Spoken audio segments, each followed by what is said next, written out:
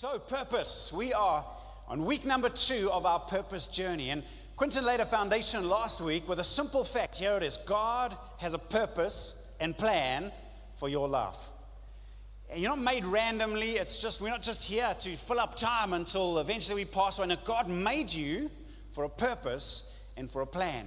And I know some of you have got involved in small groups, and I commend you. I was at one of the small groups as well this week, and they've got some amazing DVDs. So if you haven't got your manual yet, please grab one. They're free of charge. Please get a manual straight afterwards. Inside you can make notes. It's got notes for the small groups, but it's also got a daily devotional, so you can go through and go deeper. So please get involved. They're free of charge. Make sure you get one of those from the coffee shop straight afterwards. But this idea that God created us for a purpose and a plan is very dear to my heart. I'll tell you why. Because about 33 whatever years ago, when I gave my life to Jesus as a 17-year-old, it wasn't the conviction of sin. I mean, I was, by most standards, I was living quite a normal life. I hadn't murdered anyone. It wasn't the conviction of sin that brought me to Christ. It was the conviction of I need purpose in life. There was this sense of emptiness. There was a sense of there must be something more. I was doing fine at school, fine at sport, fine at all those things, and yet on the inside, I knew something was missing. And it was the discovery of that. When I met someone as he shared the gospel, it wasn't just the message of Christ, it was the messenger of Christ. It was seeing something in his eyes as he spoke about what it means to walk in a relationship with Jesus that won my heart. And that's why I'm passionate about this subject. And what we're going to be doing now for the next 5 weeks is looking at the 5 key purposes that God has made for us. Now, this is not multiple choice, choose one. Nope. This is, I suppose if you can picture my hand, almost like 5 tributaries, 5 streams that come together to form one river. 5 different aspects of God's purpose for your life. And we're going to touch on each one of them. My folks love making those jigsaw puzzles, you know, the 1,000-piece, 2,000-piece. This is only 5 pieces. But the problem is, even on a 1,000-piece puzzle, if one piece is missing, guess what your attention is drawn to? That one. How much more on a 5-piece puzzle? So we're going to go through 5 weeks. That's why I want you to be part of this whole journey, because we need all 5 pieces of the puzzle to bring it together and say, God, that's your purpose and plan for my life. So that's where we're heading. Those 5 purposes. Number 1, our purpose is Christ, which I'm going to be speaking about and explain in a moment. Number 2, our purpose then is Christ-likeness to the world. Thirdly, our purpose is community. In a world, a humanistic world that tells you it's all about you, it's not. It's not about you. We were made for one another, for community. The next one, you're going to see we were made for the common good, not for our own good, to do our own thing. We were created to help others, build others, serve others, love others. And finally, we were created for a commission, the Great Commission. Jesus has got a mission for his church. And we find it's not, God, will you fulfill my purposes? No, God, what are your purposes and how do I fit my life into that? And as we come to an understanding of these 5 streams, may they flow as a mighty river in our lives. So, number 1, and I get to preach the most important one. I'm not just saying that because I'm preaching it. I truly believe it. Our purpose, number 1, is Christ. Can you remember when Jesus was calling his 12 disciples and he walked down the beach? Peter, John, come follow me. And Andrew, come follow me. And he began to gather disciples around him. But then there came a day where he realized, I've got to whittle this down to just 12.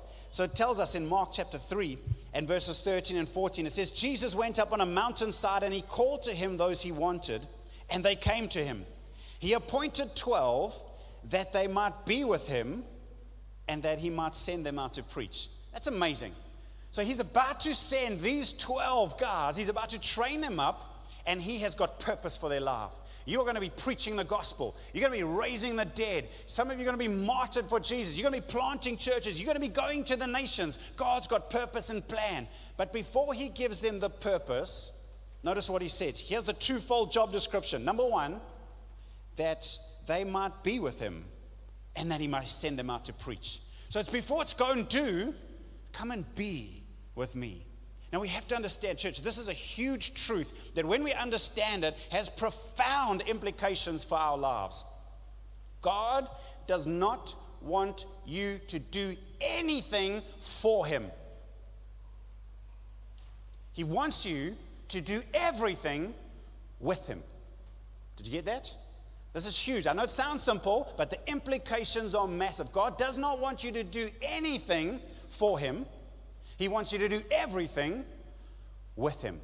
That's what Jesus said, first and foremost, to his disciples. Here's your job description. Number one, come and be with me. And then I'll send you out into purpose. See, if we try and go running, God, what's my plan? Have you called me to preach? Have you called me to be a this or that, a preacher, a teacher, work with kids, work with this, do that? What have you called me to? No, firstly, he's called you to relationship. Because what we're going to discover is there's a big reason for that. Because Christ is the power of your purpose. And so you can run around in the so-called purposeful life, doing this, and realize it's actually not having any eternal significance. Jesus says, by myself I can do nothing. Because we're not called to do anything for God, but everything with him. The first purpose and most important purpose God has for your life is to be with him. Why is it so critical? Well, a purpose without power is pointless. Jesus said it like this. He tried to give the disciples an analogy, a picture for them to grasp how significant this is. And he said it simply like this. Okay, I'm like a vine, and you guys are like the branches. Remember Jesus speaking. And basically, if a branch stays connected to the trunk or the stem, that branch will continue to be fruitful because the stem is supplying everything that's needed. But as soon as it separates itself, as soon as it's cut off from the stem, it withers and dies. It might look on the outside, but very quickly it's going to start withering. I see in Meerensee they've been trimming a whole lot of the trees. And you see them, what were yesterday was a beautiful branch on the tree, then it gets trimmed, and now they've got piles next to the side of the road, and every time you drive past, you just see them got browner and browner, withering. You can have purpose, the form, but without being in Christ, connected relationally, it loses all of its power. He said it like this in John 15, verse 5. I am the vine and you are the branches. If you remain in me and I in you, you will bear much fruit. Apart from me, you can do nothing. So, a Christian trying to walk in God's purposes for their lives without a close relationship with Jesus is just load shedding. Yep, it's all there, just no power at work behind it. Now, Paul understood this. The Apostle Paul, who wrote so many of the letters in the New Testament, he realized he was an incredibly capable man who could speak. He had a great intellect. He could understand so many things. Yet he came to this realization. I can go off trying to plant churches, write the Bible, do all of these things, but if it's done in any way separate from Jesus, it's a waste of time. So in fact, he realized, if I'm going to pursue my purpose, the first part of pursuing my purpose is to pursue Christ himself. And he says it like this in Philippians 3, verses 3 to 11. For it is we who are the circumcision, we who serve God by his Spirit, who boast in Christ and who put no confidence in the flesh, although I myself have reason for such confidence. If anyone else thinks they have reason to put confidence in the flesh, I have more. Circumcised on the 8th day, of the people of Israel, of the tribe of Benjamin, a Hebrew of Hebrews, in regard to the law, a Pharisee. As for zeal, persecuting the church. As for righteousness based on the law, faultless. Verse 7, big one. But whatever were gains to me, I now consider loss for the sake of Christ. What is more, I consider everything a loss because of the surpassing worth of knowing Christ Jesus my Lord, for whose sake I have lost all things. I consider them garbage, that I may gain Christ and be found in him, not having a righteousness of my own that comes from the law, but that which is through faith in Christ. The righteousness that comes from God on the basis of faith. I want to know Christ. There it is. Yes, to know the power of his resurrection and participation in his sufferings, becoming like him in his death, and so somehow attaining to the resurrection from the dead. That was Paul's passion, primary passion. I want to know Christ. So if you're serious about wanting to know God's purpose and plan, your destiny, God, what did you create me, Lord? How do I fulfill my destiny? Number one, pursue Christ. If that's not your primary pursuit, then everything else really becomes pointless. So how do we make it our primary pursuit. How do we pursue Jesus more? I'm going to give you 3 things this morning. Number 1, and this is huge, we need to realize that Christ alone fulfills, forgives, and is forever. Have you come to that realization? Coming to a realization that Christ alone fulfills a human heart, forgives a human heart, and is forever. C.S. Lewis, that famous Christian author, he wrote this once. He said, a car is made to run on petrol. You diesel holics, you just know what I'm talking about though. But a car is made to run on petrol, and it would not run properly on anything else. Now, God designed the human machine to run on himself. He himself is the fuel our spirits were designed to burn, or the food our spirits were designed to feed on. There is no other. That is why it is just no good asking God to make us happy in our own way without bothering about knowing him. God cannot give us a happiness and peace apart from himself because it's not there. There is no such thing. It's a powerful thought, isn't it? First, we pursue Christ. Now, if anyone could have had that head start, if anyone's had, I suppose, the background in life to say, if there was going to be a guy who was completely fulfilled, it should be Paul. Everything about his upbringing and background was top drawer. Now, you look at some people and you look at their lives and you think, they must be the happiest, most content people in the world. Everything you dream about, they've got it. Paul had it. He lists it like this. Now, maybe he's speaking to Jewish people, born in the right family, the right tribe, best upbringing. He was circumcised on the right 8th day. Tick, that's what God wants. Of the people of Israel, tick, that's God's people. Of the tribe of Benjamin, tick, that's one of God's chosen people. A Hebrew of Hebrews, in regard to the law, a Pharisee, best follower of the law. As for zeal, persecuting the church. As for righteousness, based on the law, faultless. Everything about Paul's life was, and then he says this, but whatever were gains to me, I now consider loss for the sake of Christ.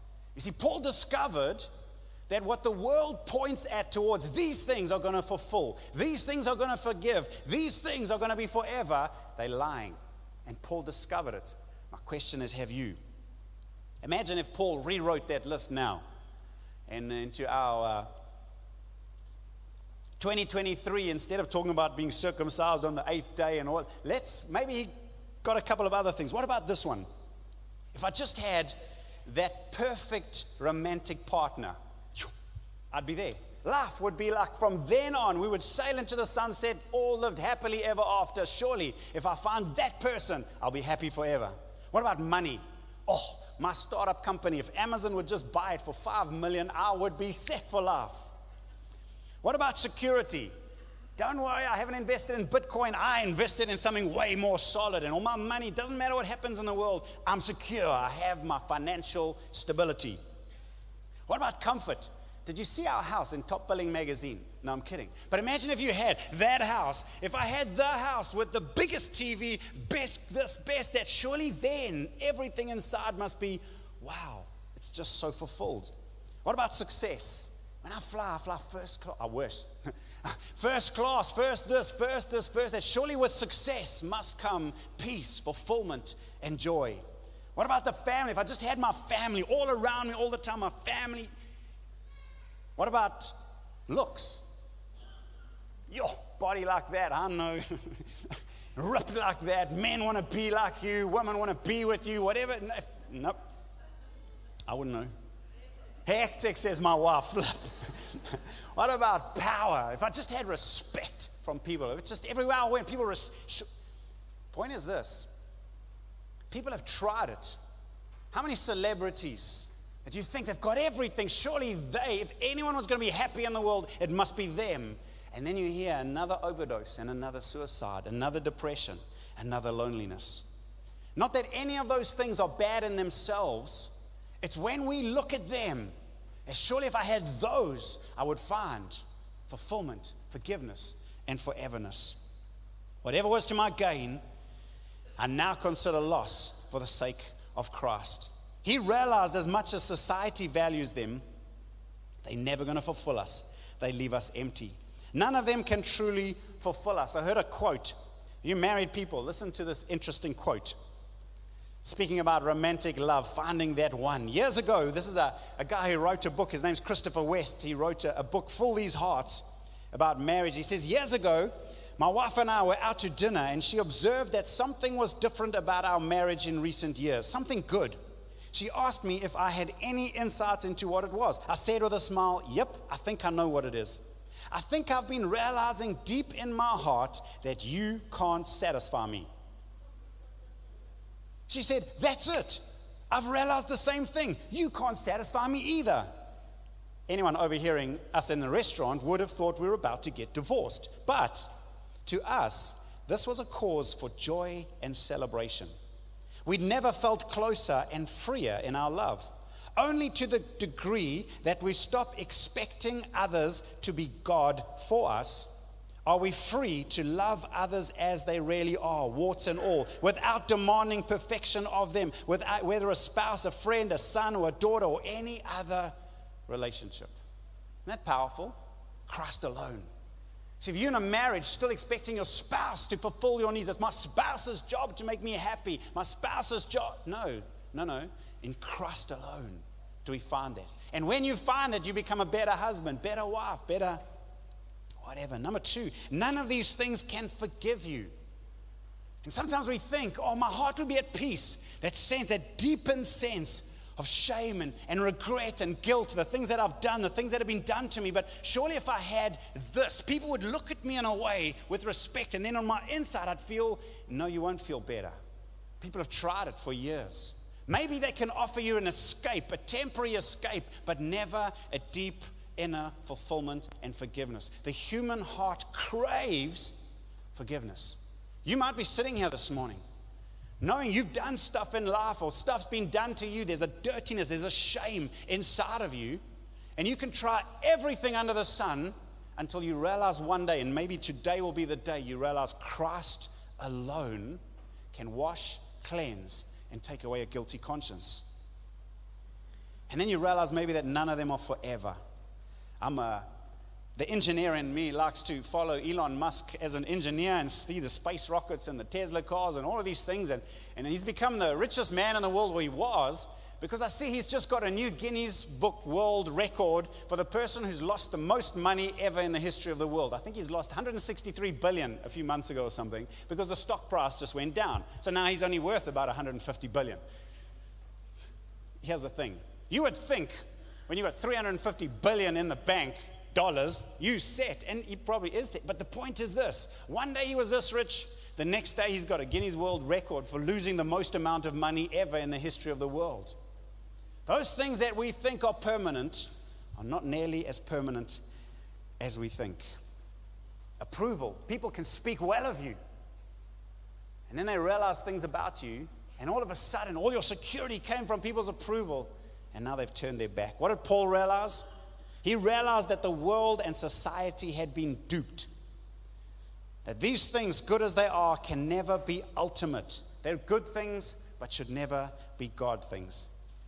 And he realized that once he took that ache inside of him, and there is an ache in our hearts for forgiveness, there is an ache in our hearts for fulfillment, there is an ache in our hearts for eternal things, forever things. But then he took them to the one who alone is forever, who alone can deeply fulfill, and alone can and does forgive us. This is why I love, we had our midweek service with some of the oldies on Thursday. Remember that old beautiful hymn, Turn Your Eyes Upon Jesus? I'd love to sing it for you right now. No, I'm not going to sing it for you right now.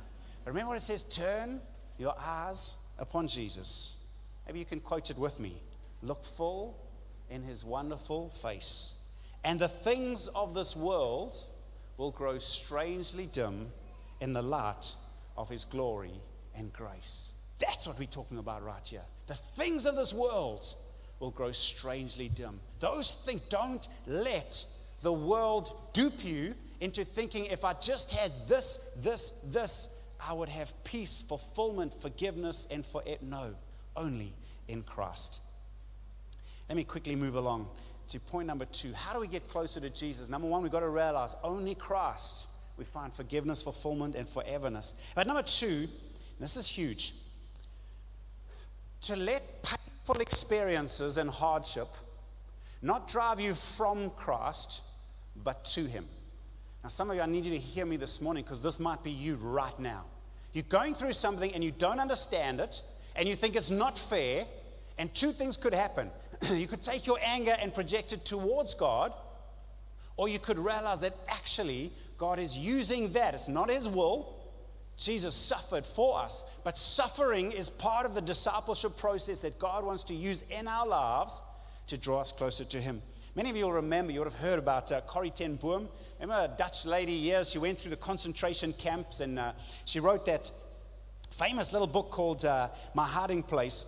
Now, I mean, they grew up in World War II as a Dutch family, having pity on the Jews, and so they used to hide Jewish families in their cellar, and the Nazis came, and sadly, eventually, someone ratted them out, and the Nazis came and took them prisoner, threw them into separate, the worst of the concentration camps. Corrie ten Boom and her sister were thrown in the same, one of the worst, and for years, they were in this concentration camp trying to encourage the other prisoners. And sadly, literally days before she was miraculously released, her sister passed away.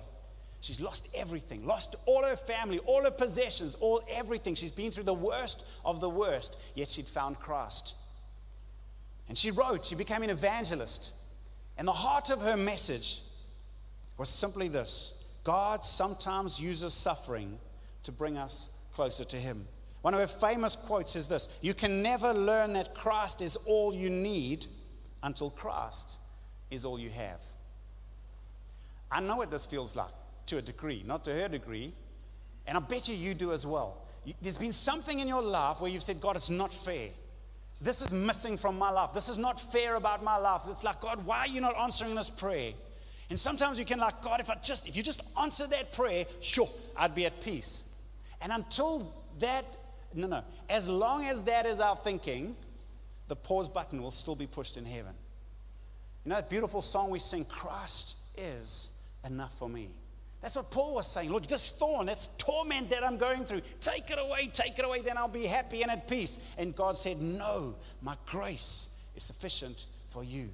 This is not punishment from God. This is a pathway that leads you to greater intimacy with Jesus. He wants you to find in that thing you're struggling with, that thing that's not fair, that prayer that's not been answered, in that, God wants you to find intimacy with Jesus. When you come to the place of realizing, actually, it is well with my soul. No, this prayer hasn't been answered. No, I still think it's unfair, but it is well with my soul. Christ is enough. Don't let hardship and pain drive you from Christ. Let it be the pathway that leads you to Him. And lastly, make a decision to get closer to Jesus. I know that sounds a bit simplistic, but sometimes just make a decision. I want to get closer to Christ. If I'm serious about pursuing my purpose, step number one, get closer to Jesus. And that's not a once-off thing, that's a forever thing. I've discovered there's two types of Christians. Christian type A, no, that's B. Christian type B are those who wake up on a Sunday morning and it's like, yo, I wonder if we should go to church today.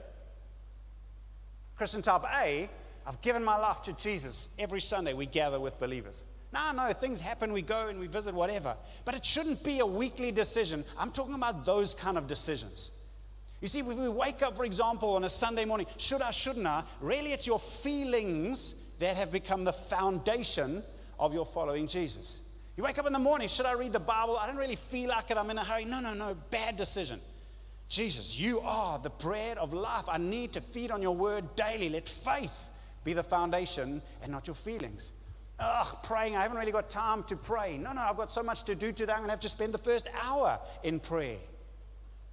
Make a decision to build intentionally on Christ, on your relationship, on factoring into your life. I don't have to listen to East Coast radio on the way to work. I'm going to actually just listen to worship. I'm going to learn to worship in my car so that by the time I get to work, I'm full of the Holy Spirit afresh. I need to fellowship not just in a crowd. A crowd is great. I love gathering on Sunday. But real discipleship is not happening here. It's going to happen in one of these small groups, which is why I'd love you to get involved. I could go on, but you get the point. Are you being intentional about pursuing greater intimacy with Christ? So let me land. Your purpose will have no power without the person of Jesus. Your purpose is not to do things for God, but to do things with Him. Your primary purpose is to pursue Jesus, realizing that nothing else will fulfill, forgive, or last forever. Letting hardship lead you to greater intimacy with Jesus and making the choice to get closer to Jesus. This is the first piece of that 5-part puzzle. There is no, oh Lord, I want to walk in your purpose and plans without choosing first and foremost, Jesus, I want to know Christ. Can you say amen to that?